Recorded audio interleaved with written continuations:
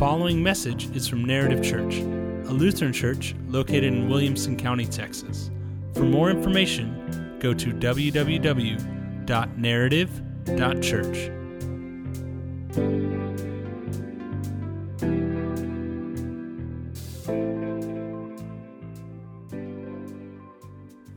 All right, let's pray. Lord, we come to you knowing that you are good, that you will teach us your ways. I pray this morning that the words of my mouth would be beneficial to those gathered here this morning. In your Son, Jesus' name, amen. I want to give you a little inside baseball here of being a pastor, which is when you come to the holy days, the holidays, especially for us here at Narrative, you think Christmas time, Easter time, Holy Week, those kinds of things, there's always the trick of figuring out what angle am I going to take this year? How am I going to talk about this? Now, the real struggle comes in if you happen to have not saved your sermon from the year prior and you forget what you taught last year, but guaranteed everyone in front of you remembers. And so you're looking for an angle. I texted my dad this week and I said, all right, Pops, what are you preaching? How are you tackling Palm Sunday? Because it's here again. Because it's the same story it was last year. Jesus goes to a couple disciples, goes, hey, listen, there's this colt of a donkey tied up at someone's house. Just go thieve it. Just go ahead and go take it. And they're like, whoa, Jesus, you told us not to steal. He goes, yeah, but when someone asks, just go, the Lord has need of it. And they're like, we hear you, Jesus. We're going to get stabbed. And he goes, do you trust me or not? So they go, and they just straight up, and I'm going to take some extra biblical license here to say, I don't know how this went down, but this is the TED version, right? The Teddy's version, which is these two disciples roll up, and they are sure bad news is happening. You know, you got one disciple on lookout, the other disciple quickly untying, one guy going, come on, let's go. And then out walks whoever owns this donkey, and they go, hey, what you doing? Right, in modern day, they're on the ring cam from work going, excuse me, that is my donkey. Right, but we get this moment where they are confronted. We don't see it as much in John's gospel here, but we'll see it in the others. They're confronted and they go, the Lord has need of it? And whoever owns it goes, yeah, okay, checks out. Like, talk about like we have all these major miracles that Jesus does, healing the sick, turning water into wine, and changing this dude's mind from afar. The Lord has need of it. So they take the donkey, Jesus sits upon it, and this is a whole deal because if you are a conqueror, you would ride in on your war horse. You would enter on the horse in which you did battle to show how great you are. Riding in on a war horse would be equivalent to riding in on a tank. Nobody is second guessing going, oh yeah, that dude's the king. Riding in on a donkey is like, who's that guy on top of the Honda Accord? Right? Like that's just what it was. And so Jesus turns things upside down. He comes in and people are freaking out. And I love the John reading because it says, the crowd had been with him when he called Lazarus out of the tomb and raised him from the dead to bear witness. Sometimes we lose sight that these people are doing insane things. They're tearing these trees down, throwing palm branches down, taking off their cloaks. But listen, they just watched Jesus raise a guy from the dead. Like, of course they're freaking out. They're like, this is the Messiah. Even death isn't stopping him. And they sing, Hosanna, hallelujah. The King has come.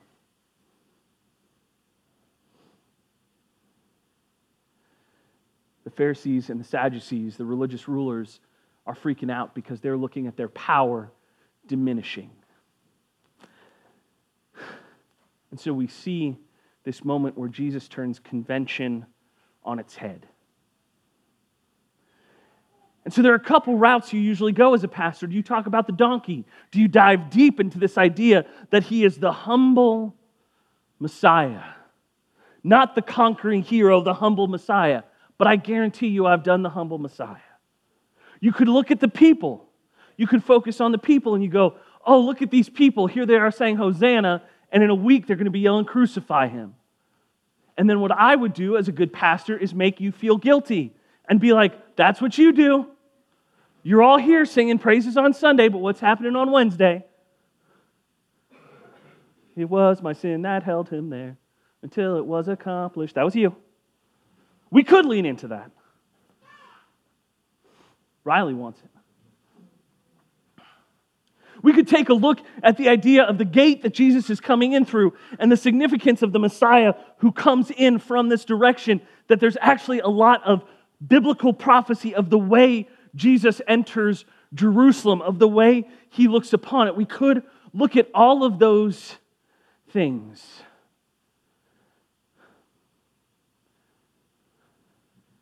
But instead, what I want to do is talk about a tweet I saw this week talking about Palm Sunday. And it was a guy who was really trying to just give it to one side.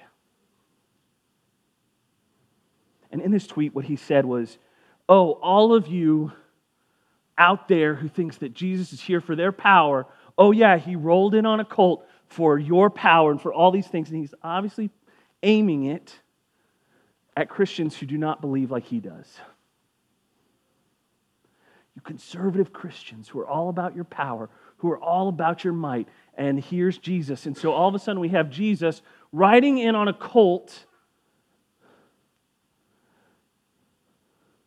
co-opted as Jesus of the party of the donkey. That it would be easy to take Jesus and say, oh, this is our Jesus. Look, here's what we're going to do. This is our Jesus, the meek and mild, and he's here to prove you wrong. Well, that's not untrue. But I sat there reading this and I was like, is this like got you tweetism? Like, it's not journalism, but it's like, haha, I got you this time. And I'm sitting there thinking, I'm going, like, I understand some of what you're saying, but you're just being a jerk about it.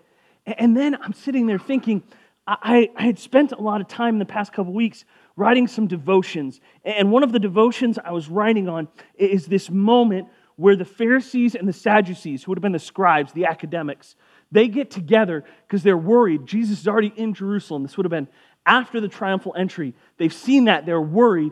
So they send spies to go and trick him. The idea is if they can get him to say something bad about Rome, then Pontius Pilate, who's the Roman governor, will have to execute him.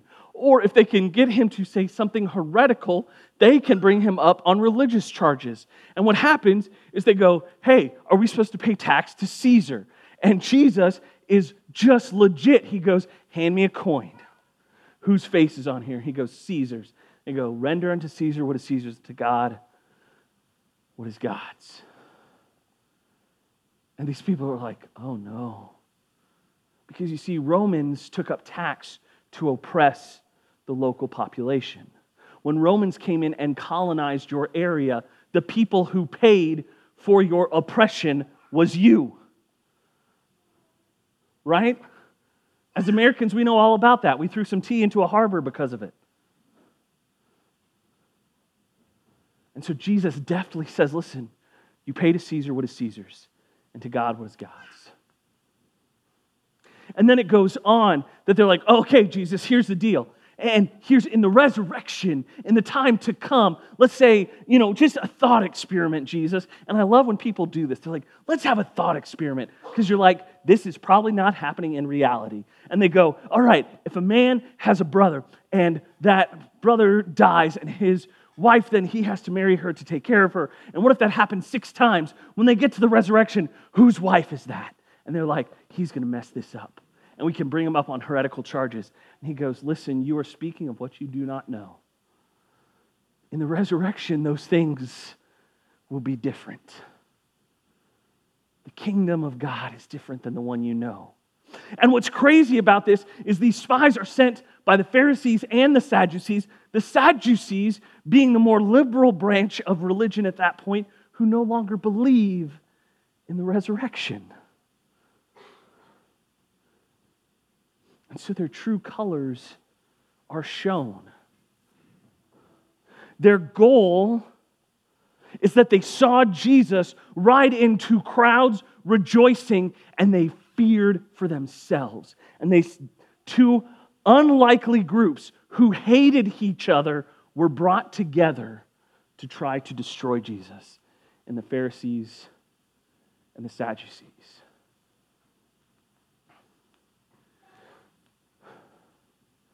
We are in a time in our country where we are so divided, and all of us want to lay claim on Jesus. All of us want to say, this is my Jesus, this is my Jesus. And here's what I want to challenge us to think as we look at Jesus who rides in on a colt, on a donkey, that threat was so great to the religious rulers of his time that they banded together to fight him, that maybe it's not about our Jesus and us trying to form him into our mold, but instead looking at him and saying, Lord, change me. I was texting with a friend about this idea as it was like mulling in my head. And he said, I've had an interesting connection with this, where someone was asking me almost this exact question of, would Jesus agree with some of these things? And he said, well, who did Jesus eat with? And I love the response that this guy he was talking with him gave, because he goes, sooner or later he ate with everybody. Jesus would roll into town and spend time with those who needed him.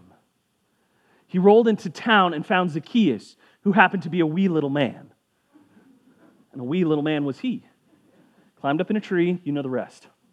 Because Jesus is going to his house today. Well, why is Zacchaeus such a big deal? Zacchaeus is like a top-of-the-line tax collector. This dude has sold out to the Romans that as the Israelites are being persecuted, this is the guy who's being escorted by Roman guards because he's taking their money so that they can be persecuted. And Jesus rolls up and in a crowd of thousands goes to Zacchaeus, I'm coming to your house. And what does Zacchaeus do? Invites him in, and he is so changed that he pays back what he has taken, because these tax collectors would not only take for Rome, they would take over the top for themselves, and he pays back. Why? Because the Savior of the universe walked into his house and said, Zacchaeus, you are important to me. You who have political power and clout and are with the in crowd, you are important to me. You have Nicodemus, who's one of the Pharisees, who sneaks up in the middle of the night to talk to Jesus because he's heard. It's Holy Week. He's heard the rumblings of this rabbi. And he shows up in the middle of the night because he is afraid. He is a coward that his friends will hear that he came to see Jesus. And his thinking is so broken that when he asks Jesus what he must do to have eternal life, he says, you must be born again. And Nicodemus, straight-faced, looks Jesus in the face and goes, so I must enter back into my mother's womb? Dude, word pictures, my guy. Like, come on. And Jesus then teaches him so much so that Nicodemus ends up being a follower of Jesus.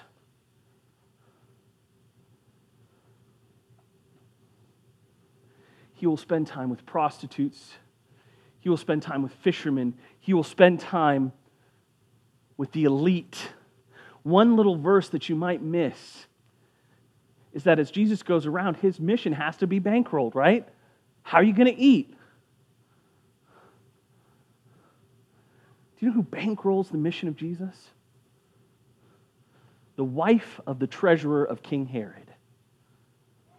that she sees this rabbi and says, I will pay for your ministry.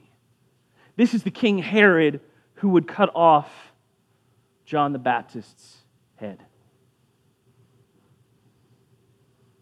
But she saw the Messiah and saw what was happening. This will not stop. When Jesus ascends, there will be a man named Saul who is murdering Christians, who is persecuting them unto death, who smiles as Stephen, who is one of the greatest followers of Jesus of his time, is stoned to death. As he looks at those who are stoning them, looks to heaven and says, they do not know what they do. And Saul stands beside and he says, good. He doesn't even throw a stone. He holds the jackets, which seems strange, but then when you think about it, you realize he holds coats because he doesn't have to throw the stone. He has the power over others to do it. And Jesus shows up and Saul becomes Paul,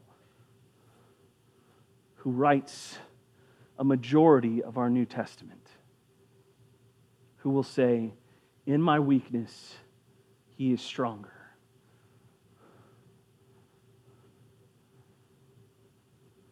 And story after story.